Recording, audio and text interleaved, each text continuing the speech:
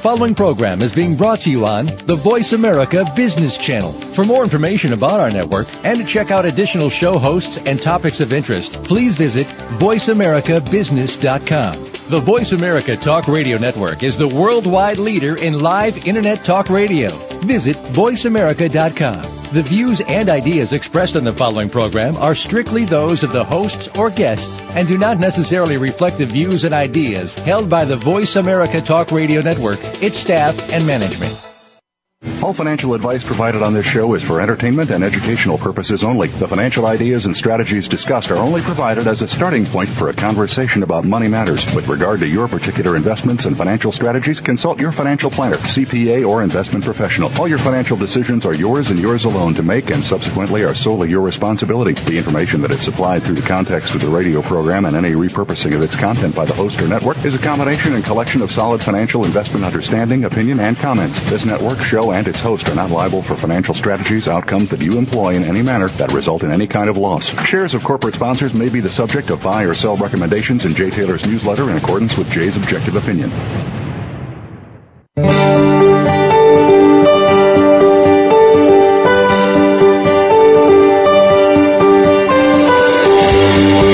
Welcome to Turning Hard Times into Good Times with your host, Jay Taylor. This hour will help investors fix issues and achieve personal gain. Now, here's your host, Jay Taylor.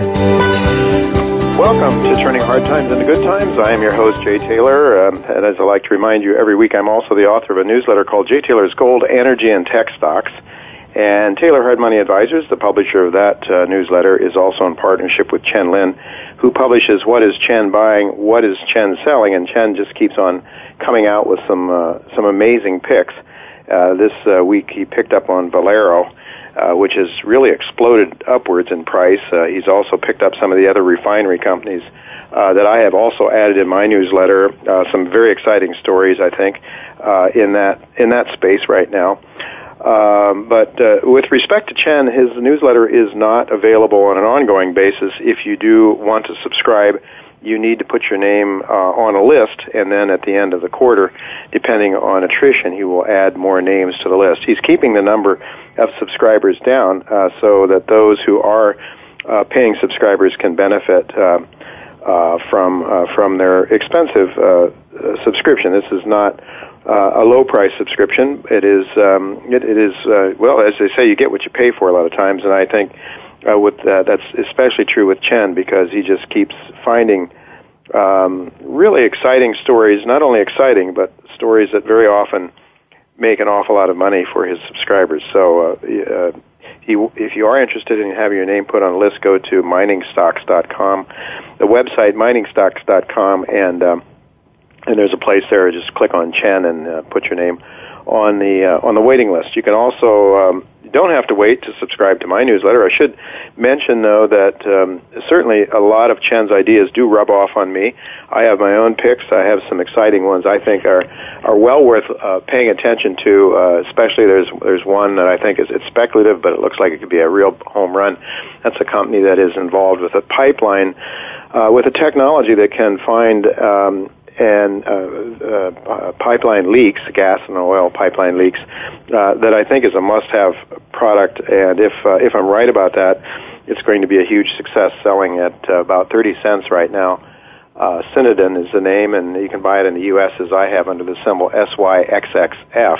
There's a lot of very fun things going on, but that's not to say that we're not in some very, very dangerous territory. I think that I certainly believe that these markets are extremely risky. I think that we have this enormous amount of money that's been created out of thin air, leads to all manner of bad investments. It leads to malinvestment, as the Austrian economists understand.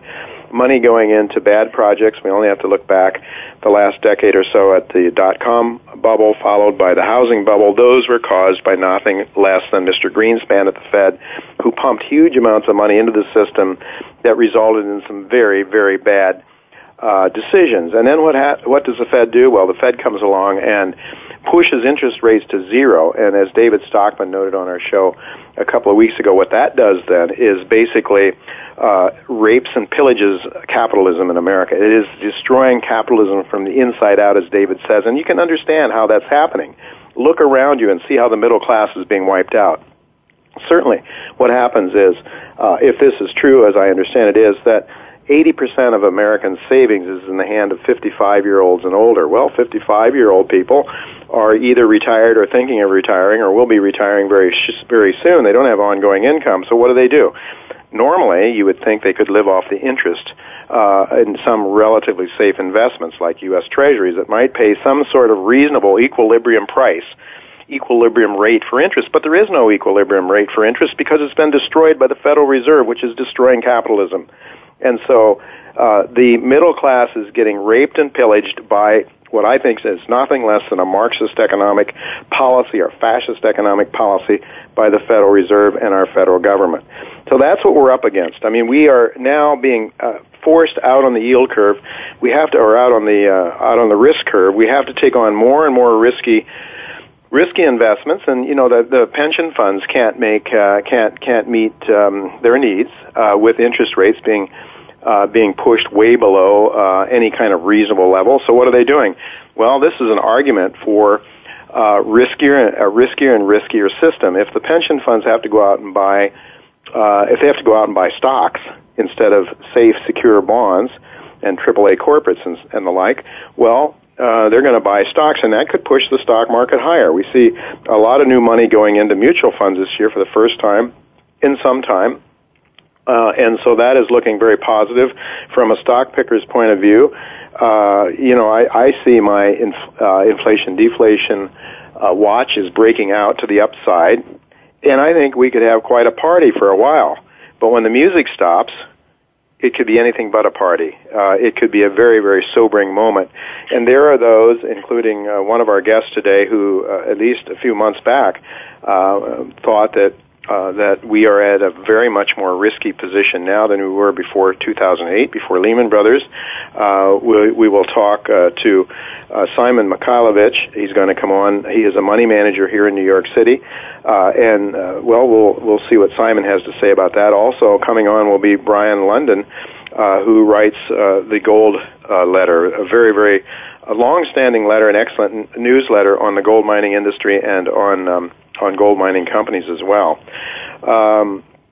We just want to get, we're also going to speak actually to another interesting person who we've had on the show before, and that's Jesper Groenewegen, and he is talking about, he's speculating as to what's going on with respect to the German gold. Why is it taking 7 years for the United States to deliver only 1/5 of Germany's gold, unless perhaps the Federal Reserve and the United States government doesn't have the gold?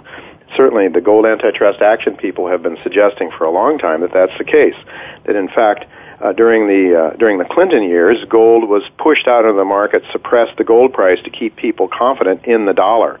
You just drive the gold price down. The opposite is true, of course. If gold is rising dramatically, it shakes people's confidence in the dollar, and they want to go to real money, the honest money, the money that nature has provided for us to use, which doesn't allow the kind of legalized counterfeiting, which is really what Mr. Bernanke is doing now. He's counterfeiting our money.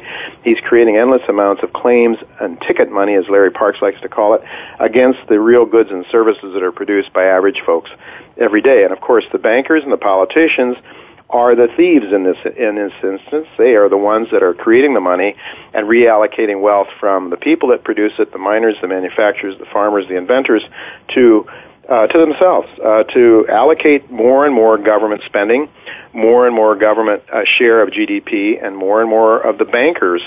The bankers are gathering more and more share of GDP. This is happening on an ongoing basis.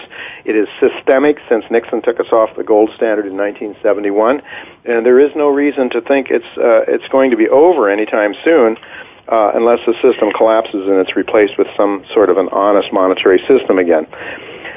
At this point in time, though, it's hard to see how that's going to play out. We're going to be talking to Jesper Groenewegen in a few minutes, and we're going to see what his thoughts are on that with respect to that issue.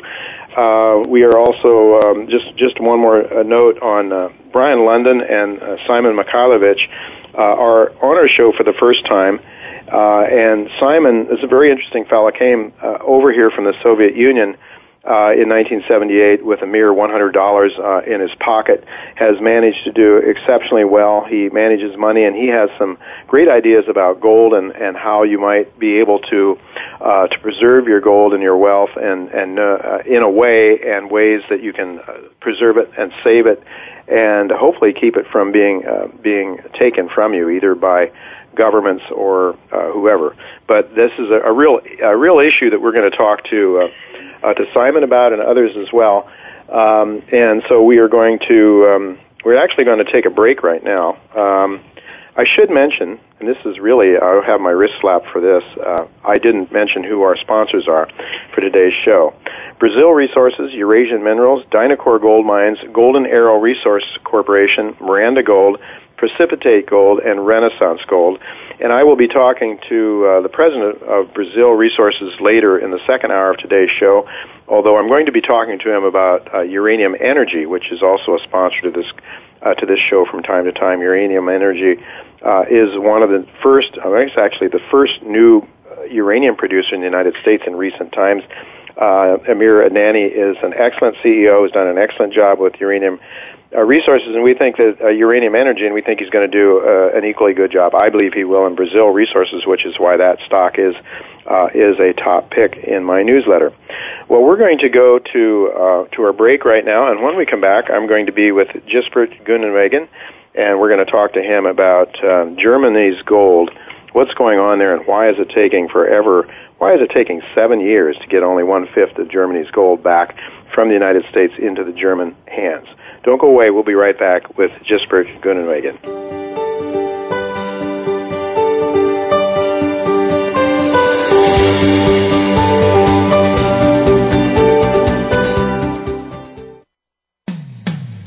When it comes to business, you'll find the experts here. Voice America Business Network. Want to know more about how you can turn financial losses from the most devastating stock market and economic decline since the 1930s into wealth and prosperity? A successful strategy for dealing with adversity requires a proper diagnosis of the causes and solutions to underlying problems. By applying rarely taught Austrian economic theory to policies implemented by our policymakers, Jay Taylor has been able to double the value of his model portfolio since 2000, while the stock market has been in the worst bear market in decades. At miningstocks.com, Jay and his associates provide a framework for turning the pains of the current bear market and recession into investment gains. Jay is a frequent radio and TV guest and speaker at investment conferences where he shares his highly profitable Austrian economic insights at a time when most people are seeing their 401ks become 201ks or worse. He is available to share his rare profit-making insights via radio, TV, and public speaking engagements. To profit from Jay's insights, call 718-457-1426 or visit miningstocks.com to subscribe to his profitable newsletters.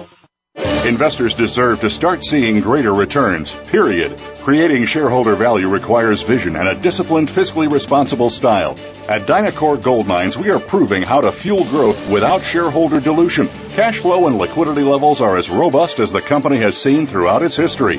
Dynacor is a low-risk public company generating actual profits coupled with real shareholder value. Learn more at DynacorGold.com or follow us on Twitter at DynacorGold. Windfall profits happen frequently in gold exploration stocks, but the risk of losses are also common. Miranda Gold enhances prospects of shareholder gains by combining the intellectual capital of geologists, mine finders Ken Cunningham and Joe Herbert with other people's hard dollars in search for elephant-sized gold deposits in politically safe places like Nevada and Colombia. That keeps shareholder dilution to a minimum, so when discoveries are made, major gains are possible. For more, go to MirandaGold.com.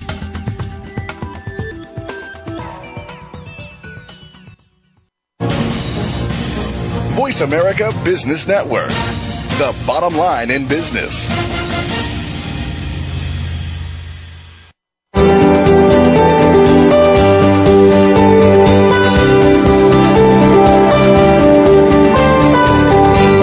listening to Turning Hard Times into Good Times with your host, Jay Taylor. If you have a question or comment about today's show, Jay would love to hear from you at 1-866-472-5790. That's 1-866-472-5790. You can also send an email to questionsfortaylor@gmail.com. That's questions, the number 4, Taylor@gmail.com. Now, back to our program. Welcome back to Turning Hard Times into Good Times. I'm your host, Jay Taylor. I'm really pleased to have with me Gisbert Groenewegen. He's been with us before, and Gisbert is a money manager, and, he's of Dutch descent, but we won't hold that against him. He is, that means that he really cherishes money. You know, the Dutch have this reputation for being very, very careful with their money. I worked with the Dutch people when I worked at ING Barings some time ago, so I think that's a good way to be. Gisbert, it's really good to have you with me again. Thank you. Now, I wanted to talk to you today. I mean, you and I could talk about the market, about the economy, and I know that we were just chatting before we went live here. You were talking about you don't believe things are very good right now in the economy. You don't think that anything has really improved very much. As a matter of fact, I'd like to just pass on for a quick comment before we talk about gold, which is what I really want to talk to you today about. But somebody that I was actually a guest that's going to follow you today was saying in a Barron's interview that he had some 6 months ago or so that he believes that we're more vulnerable now, or that we're just as vulnerable now as we were in 2008. What are your thoughts? Well, I think so too. I think nothing has really improved. I mean, if you look at the public debt in the U.S., which probably has increased between 5 to 6 trillion in the last 5 years, and we are at 5-year highs in the stock market. I mean, there's something clearly wrong because we don't take responsibility for the increasing debt.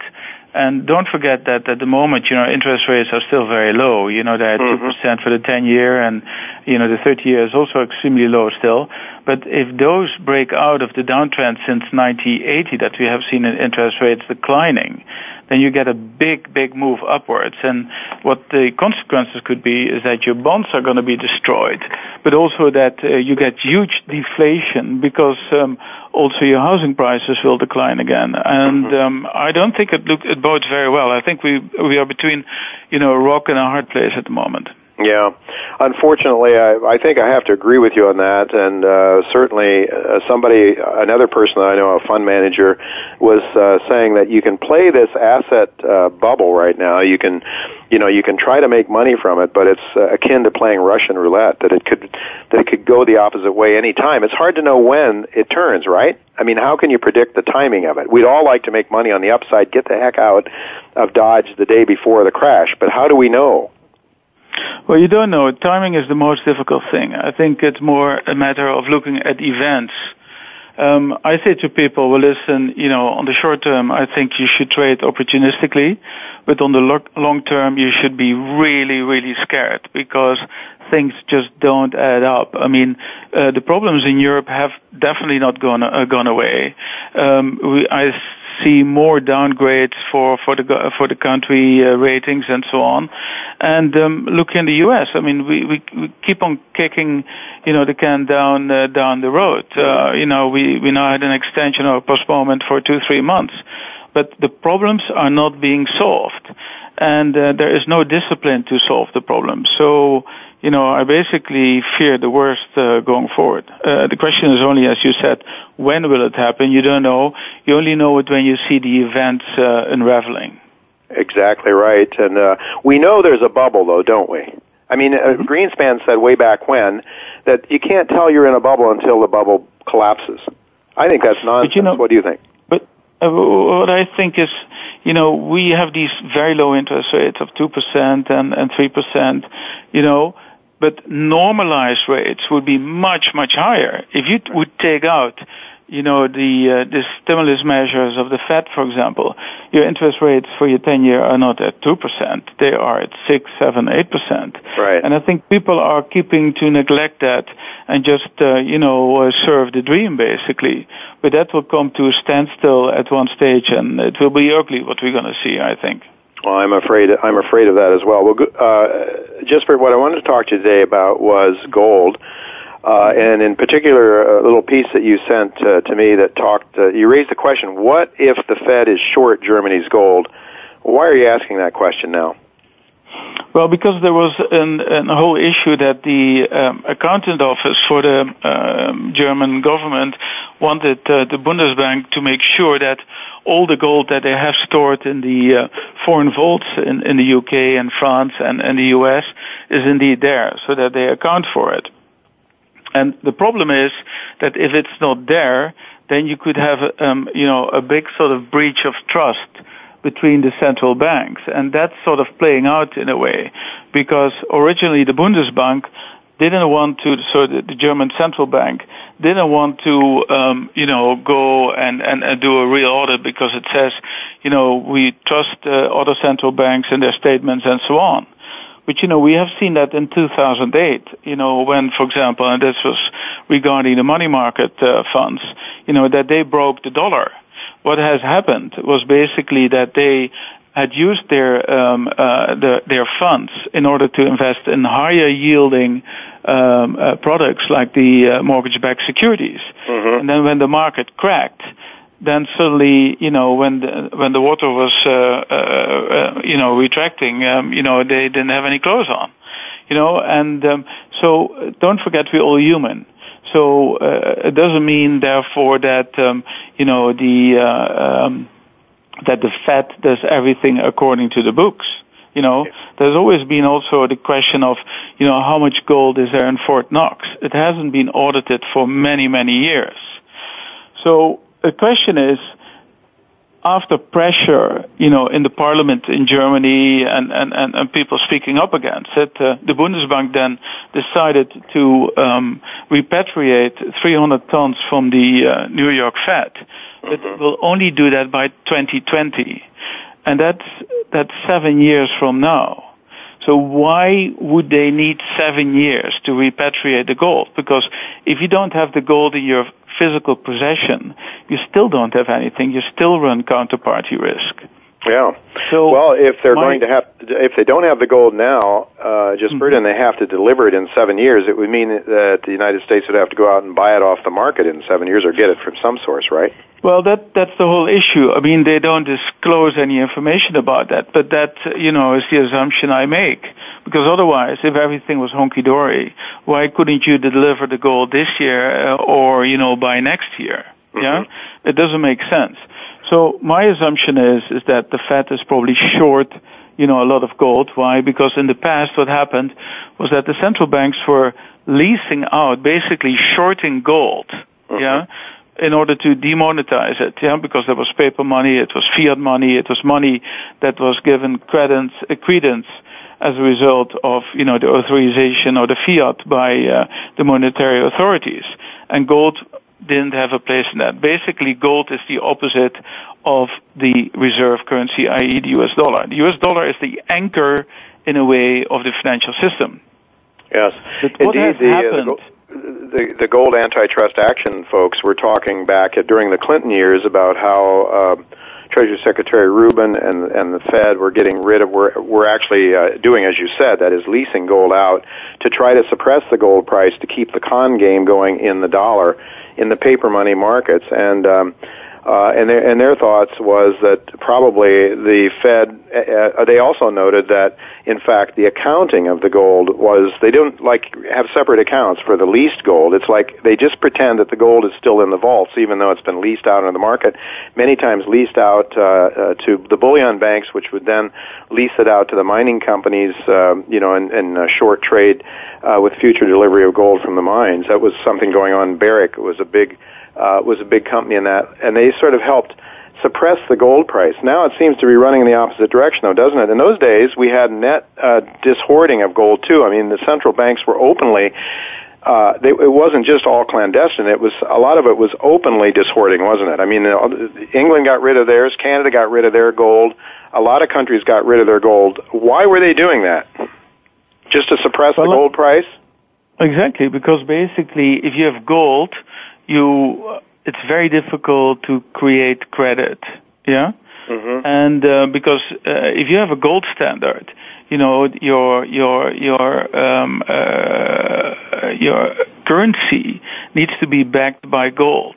Yeah, so you need to mine and have gold in order to back it up with, the currency that stands against it. Yeah, if you have a fiat money system, you don't have any correlation to gold or to something physical, and then you get the situation that we are in at the moment, where in an infinite way, paper money is being created. Yeah. And so as a result of that, we have seen that, for example, the Fed's balance sheet has increased now to in excess of $3 trillion. Yeah. Yes. And it's very simple to create money, by printing new money. You can't print gold. You have to mine gold. You have to physically extract it from the earth.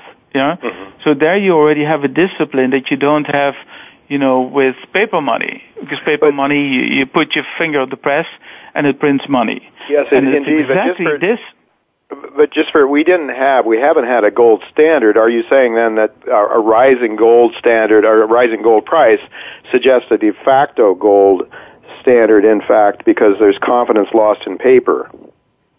Well, that's clearly the trend we're going to. Because the price increase from gold in 2001 from $250 per ounce to currently around the $1,680, $1,700 per ounce is purely a function, in my point of view, of the debasement of the currency, or, in other words, the dilution of the currencies, which has happened as a result of the stimulus measures that haven't sorted any effect. And the reason why they haven't sorted any effect is because the politicians and the governments have let the debts grow so much that we have passed a tipping point. The tipping point is being regarded, to be between 77 and 90%, in excess of that in terms of debt to GDP ratio. Mm-hmm. At that moment, the debt starts to depress economic growth, and that's exactly the situation we're in. So that's the reason also why several central banks like the Ukraine, Iraq, Portugal, Brazil, Russia, China have started to add to their gold reserves. Mm-hmm, mm-hmm, mm-hmm. But it's very odd because paper money is the creation of the modern central banks. Mm-hmm. Yeah.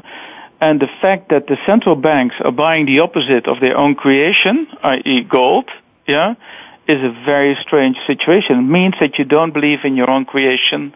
And I use the metaphor that it's like, the butcher that doesn't eat his own sausages because he knows what's in it.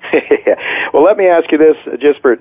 You named several countries there that have been buying gold, Western countries, not just the likes of China and Russia and places like that, but is the United States buying gold? Is the U.S. buying gold now? What are we doing? States, in a way, I thought it through, and I think that the United States can't buy gold. Why? Because it's the opposite of its own currency. Yeah.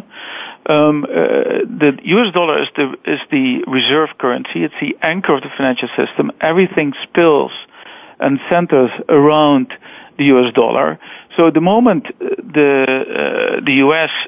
would buy gold, and we know that the U.S. can print unlimited amounts of paper money, it would basically mean that you devalue, your own currency.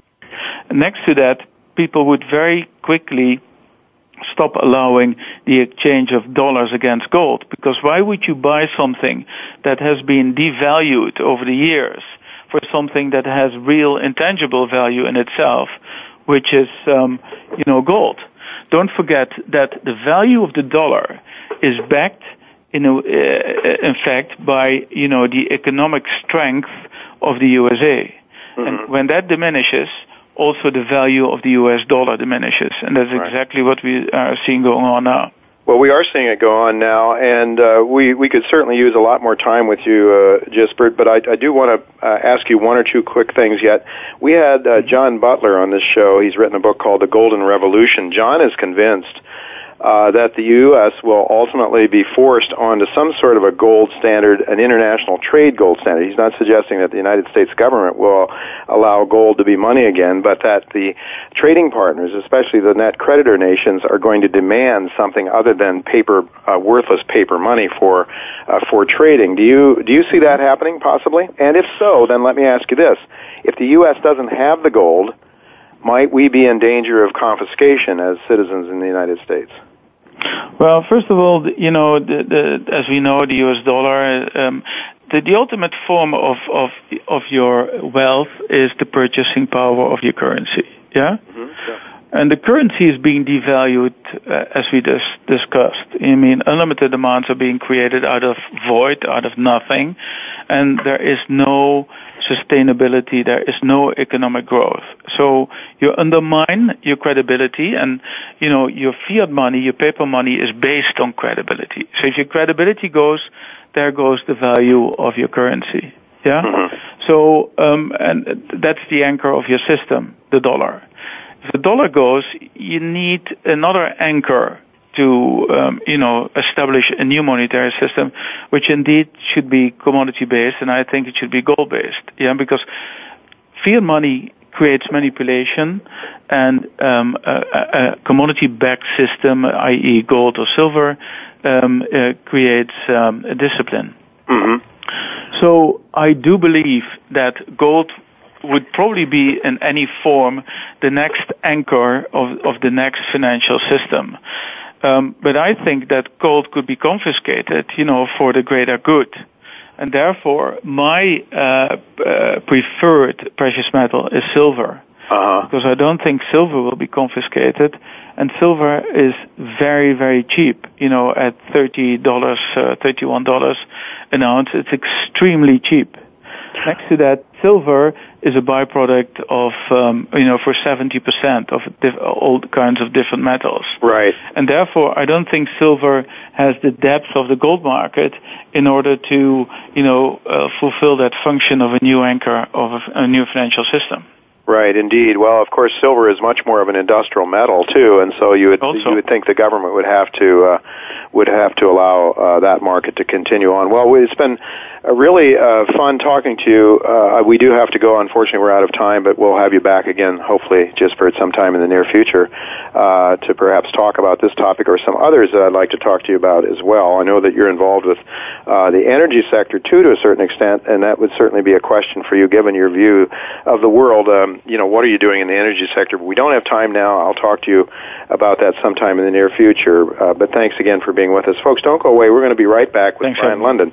He's the editor of the Gold Newsletter, one of the longest-standing newsletters in the hard money field. So, Brian London, you're not going to want to miss what he has to say about the gold markets, and I think he may also have some stock ideas for you as well. So don't go away. We'll be right back with Brian London.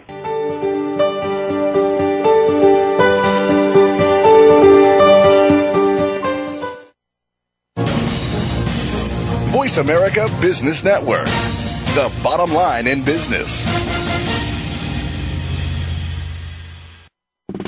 Attention mining investors. Brazil Resources Incorporated, trading as BRIZF on the OTC and BRI on the TSXV, is exploring and developing 5 gold projects in Brazil, surrounded by expanding gold mines and deposits. It's acquiring a nearly 700,000-ounce gold resource. BRI has top geologists, earlier involved in discovering 10 million ounces of gold in Brazil, led by recognized mining executive Admir Adnani, chairman. Check out BrazilResources.com or call 1-855-630-1001. That's 1-855-630-1001. Want to know more about how you can turn financial losses from the most devastating stock market and economic decline since the 1930s into wealth and prosperity? A successful strategy for dealing with adversity requires a proper diagnosis of the causes and solutions to an underlying problem.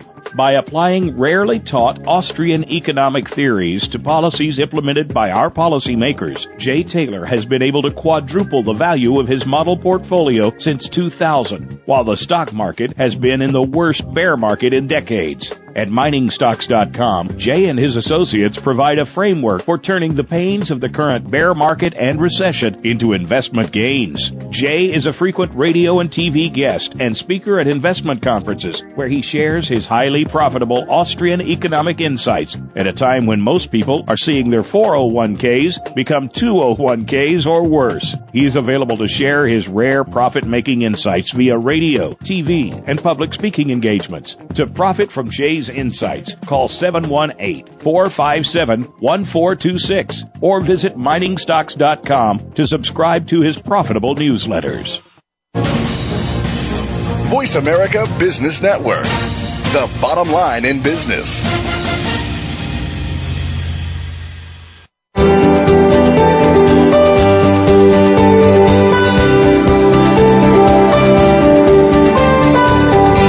Listening to Turning Hard Times into Good Times with your host, Jay Taylor. If you have a question or comment about today's show, Jay would love to hear from you at 1-866-472-5790. That's 1-866-472-5790. You can also send an email to questionsfortaylor@gmail.com.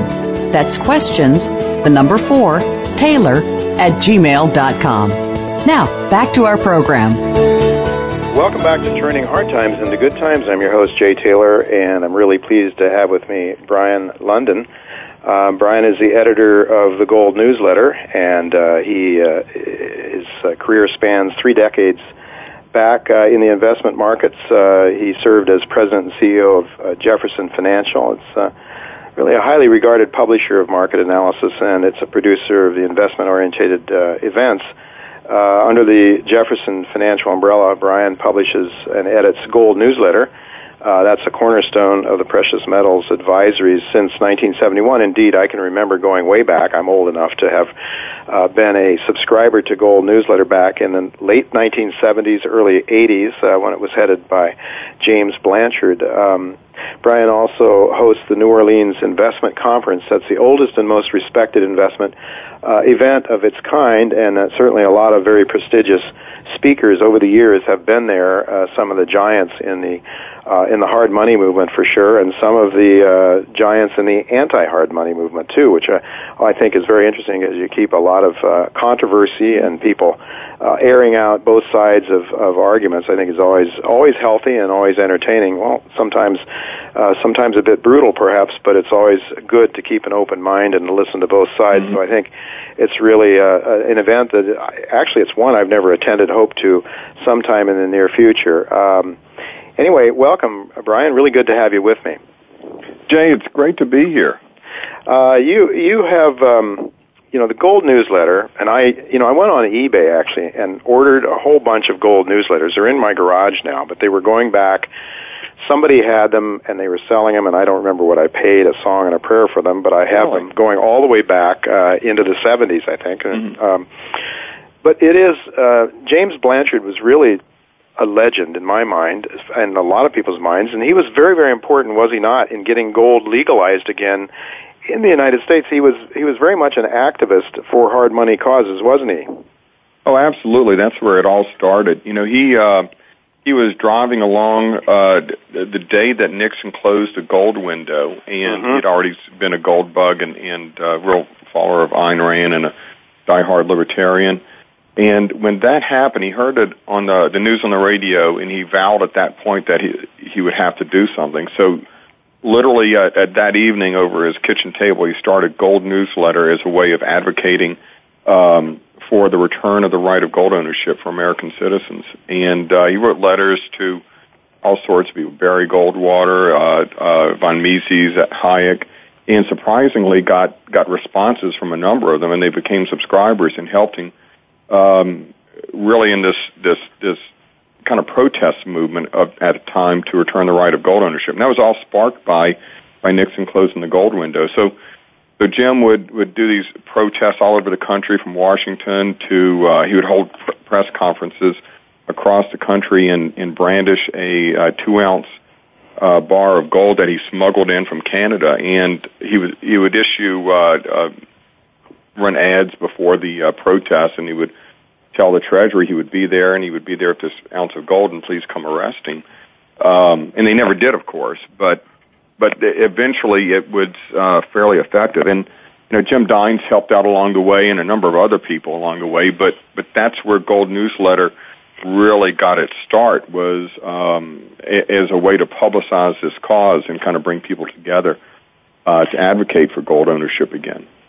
When did you acquire the Gold Newsletter? When did you start working? Well, you worked with them before, but when did it become your operation or your? Yeah, I started with Jim in 1985 as a junior copywriter, and we really hit it off. We had a lot of interests in common. And Jim sold his big coin company to an investing partner of General Electric in 1988. And they frankly kind of ran it into the ground. And by 1990, it was just a shell of its former self. So Jim bought back the company, sold it to the management group at the time, and then took me and the conference business and the newsletter business and started Jefferson Financial. So I was kind of running it for Jim at the time. This was about 1990, and Jim passed away in 1999. And I was a junior partner in the company at the time, so I bought the remaining share from the estate and have been running it ever since. Well, it's very good that you did, because I think it's a very important institution that's been kept alive. The newsletter, as well as your investment conference, the New Orleans Investment Conference, for those listeners that may not be familiar, tell our listeners a little bit about that.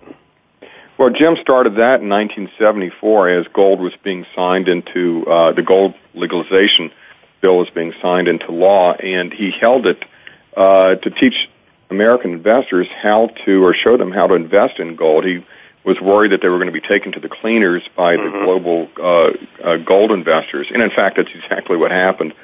But he held his first conference in 1974, expecting 102 people, and ended up getting 700 people, and then it just grew and grew over the years. He had a penchant for inviting really big name speakers like no one else would. And over the years, he had Ayn Rand. Ayn Rand actually had her last public speaking experience at our conference. We've had Margaret Thatcher, Milton Friedman, Frederick Hayek, Alan Greenspan. The list goes on and on. And we've tried to carry on that tradition. Yes, you have. You've had a lot of fairly big names there in recent years. Who did you have this past year? This past year we had Sarah Palin, who kind of fit our tradition of having controversial speakers, and she did a great job. We also had Charles Krauthammer, Mark Faber, Peter Schiff, Rick Santelli. So this year we have Krauthammer and Schiff and Mark Faber coming back. We also have, I'm pleased to say, we are getting Ron Paul back. Oh, wonderful. I'm really looking forward to that, yeah. Well, Ron's been on this show a few times, and his chief of staff is frequently on this show as well. Ron is really a champion of liberty and, of course, understands the connection between honest money and liberty, which I wish people could understand. They either don't want to understand it, or they just, I don't know. I think they don't want to understand it, because I think people sort of like to think they can have a free ride, huh? I don't know, Jay. I'm frustrated with it too. As I told you recently in Vancouver, you're one of the few people out there who really understands the real role of gold in a monetary sense. We're all involved in these speculative markets and various commodities and everything else, but very few people, even involved in these markets, understand really the role of gold and the role of gold as a tool to protect citizens from their own governments, right? From the inevitable destruction of fiat currencies. And you're right, there's just very few people out there that understand that. I mean, sometimes I'm sure you feel the same way. You just want to scream at the TV screen when CNBC is on the air, and they have some analysts up there talking about why gold went up or why it went down or why the gold bull market is doomed, etc. Right. Well, they don't understand, but I think they're probably, thanks to Ron Paul and others like yourself and those of us who do understand Austrian economics, free markets, and why gold, is the choice of the markets, not the choice that we're forced to use at the point of a gun. Why it is necessary, and I guess we just have to carry on. but certainly there are a lot of people that do understand. I think it's relatively few for sure. But I want to ask you, you did an interview, I think it was, I forget where it was, perhaps with the Gold Report or something, but so an interview you did recently, and it was done, I think, before the elections, and you were suggesting that if Obama won, it would be very bullish for gold, maybe less so if Romney had won. Do you feel that? Do you still feel that way? Oh, absolutely. I had told people beforehand, and I followed through with it, that my alert issued after the election results came in. If Obama won, then the headline was going to be buy gold. And I couldn't put it, better than that. Obama's reelection means just a continuance of the very same policies that have gotten us to the position we are now. At least that's the way I felt before the election.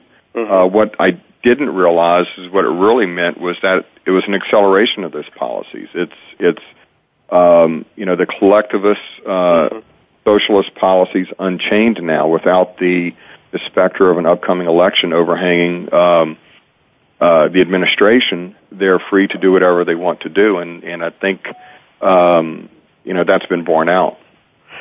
Well, since the election, I believe it was just since the election, Germany has requested that some of their gold be returned from the United States, and they seem to be fairly satisfied to collect only 1/5 of their gold over the next 7 years. Why is it taking so long for Germany to get its gold back? That's one question. Secondly, I'd like to ask you, why do you think they want it back? Why are they, all of a sudden, Germany wants to get its gold back when it was satisfied to let the United States keep it?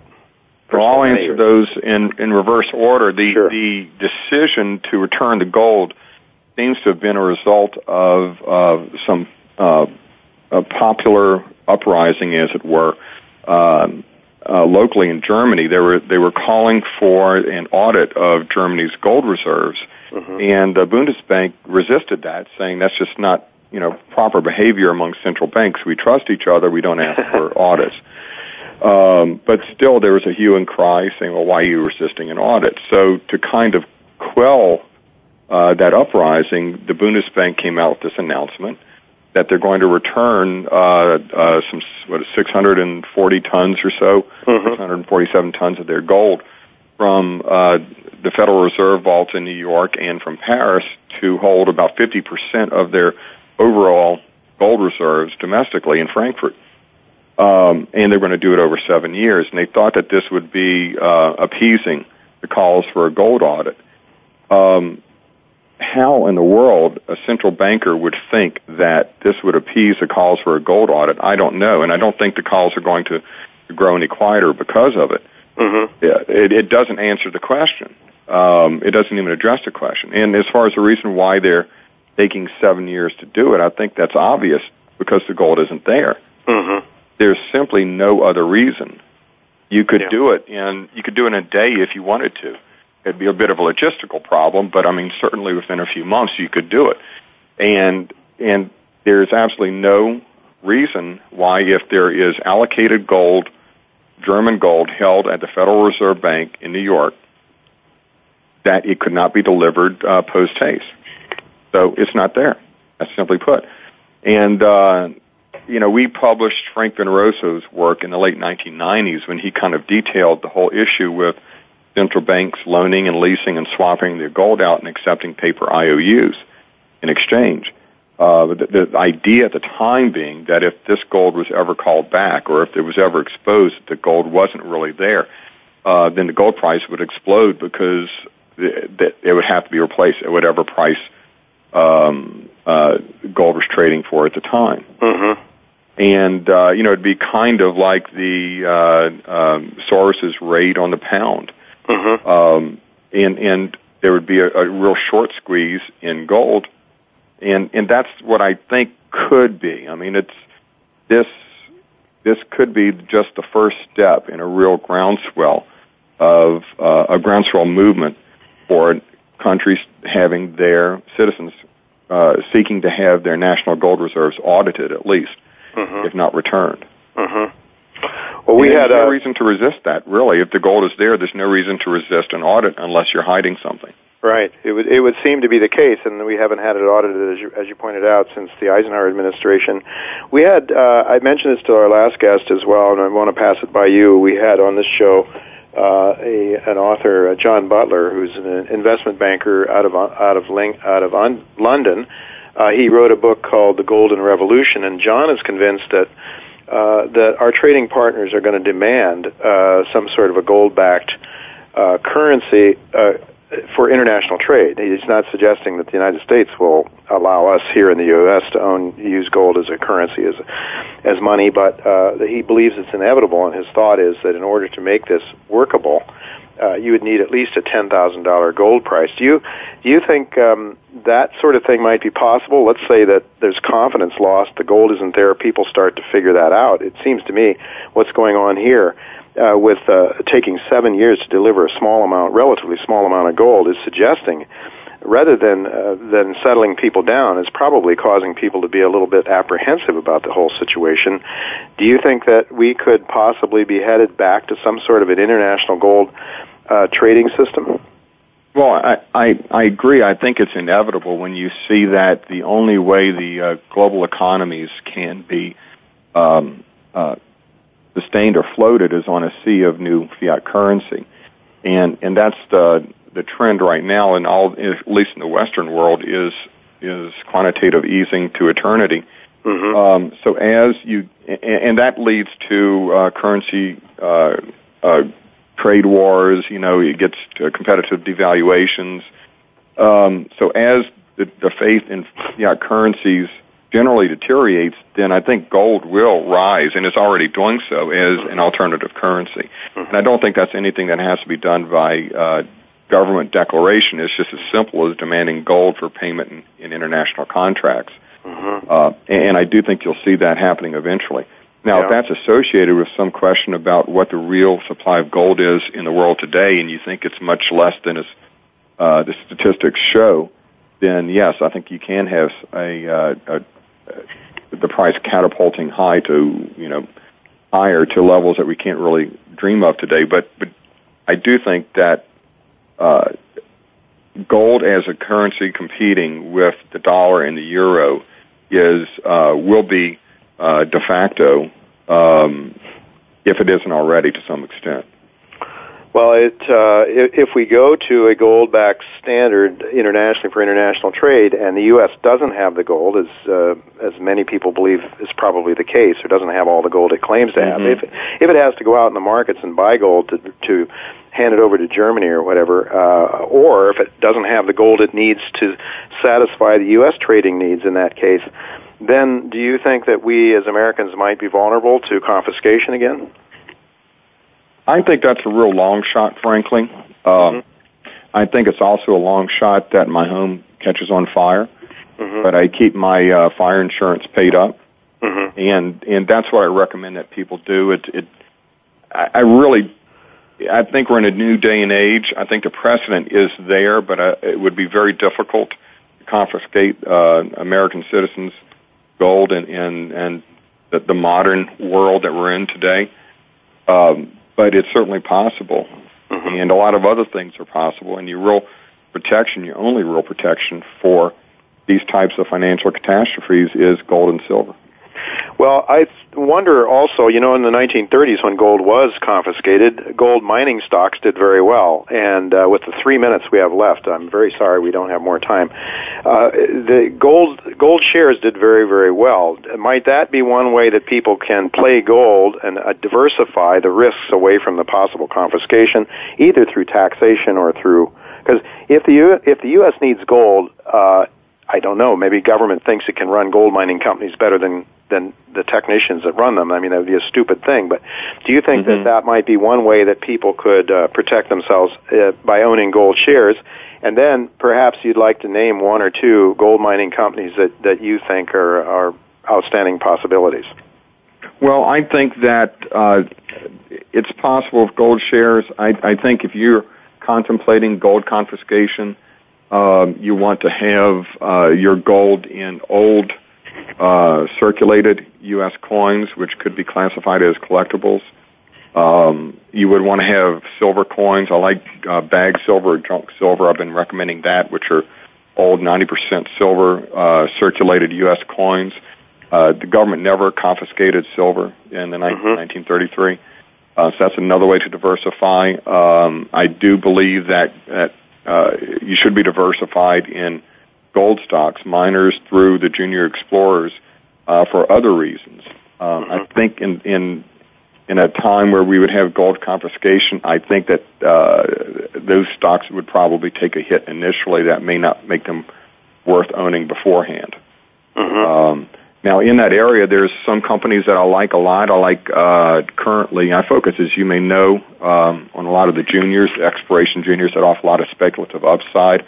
I like Kaminak Gold right now. That's KAM on the Venture Exchange. It has an established resource on its coffee project in the Yukon.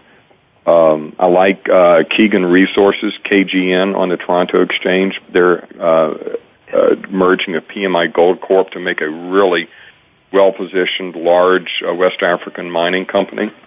Nothing in production yet, but on the way to production. And I like a explorer right now called Cayden Resources, C-A-Y-D-E-N, the symbol CYD, on the Venture Exchange. They have a developing project in Mexico, a really good land position, next to the largest producing mine in Mexico. All right, Brian, we're just about out of time. I want you to tell our listeners how they can follow your work, and you do provide it's a reasonably priced gold newsletter. Tell our listeners how they can sign up and your website, perhaps, where they can go and follow your work. They can go to goldnewsletter.com, simply goldnewsletter.com. Learn all about the newsletter and the New Orleans conference and what we have going on. Very good. Excellent. Well, there's a whole lot more that we could have covered today, but maybe some other time if you're willing to come back. Love to have you back. Thank you very much, Brian, for being with us, and I'll look forward to seeing you at an upcoming conference somewhere or another if we don't talk before. Me too, Folks, Jack. don't go away. We're going to go to break, and when we come back, we'll have Simon Mikhailovich. He's a co-managing member of Edisys Capital here in New York City. He's going to talk to us some more about gold and how you might protect yourself with gold and how you might best own the yellow metal. So don't go away. We'll be right back after the break with Simon Mikhailovich.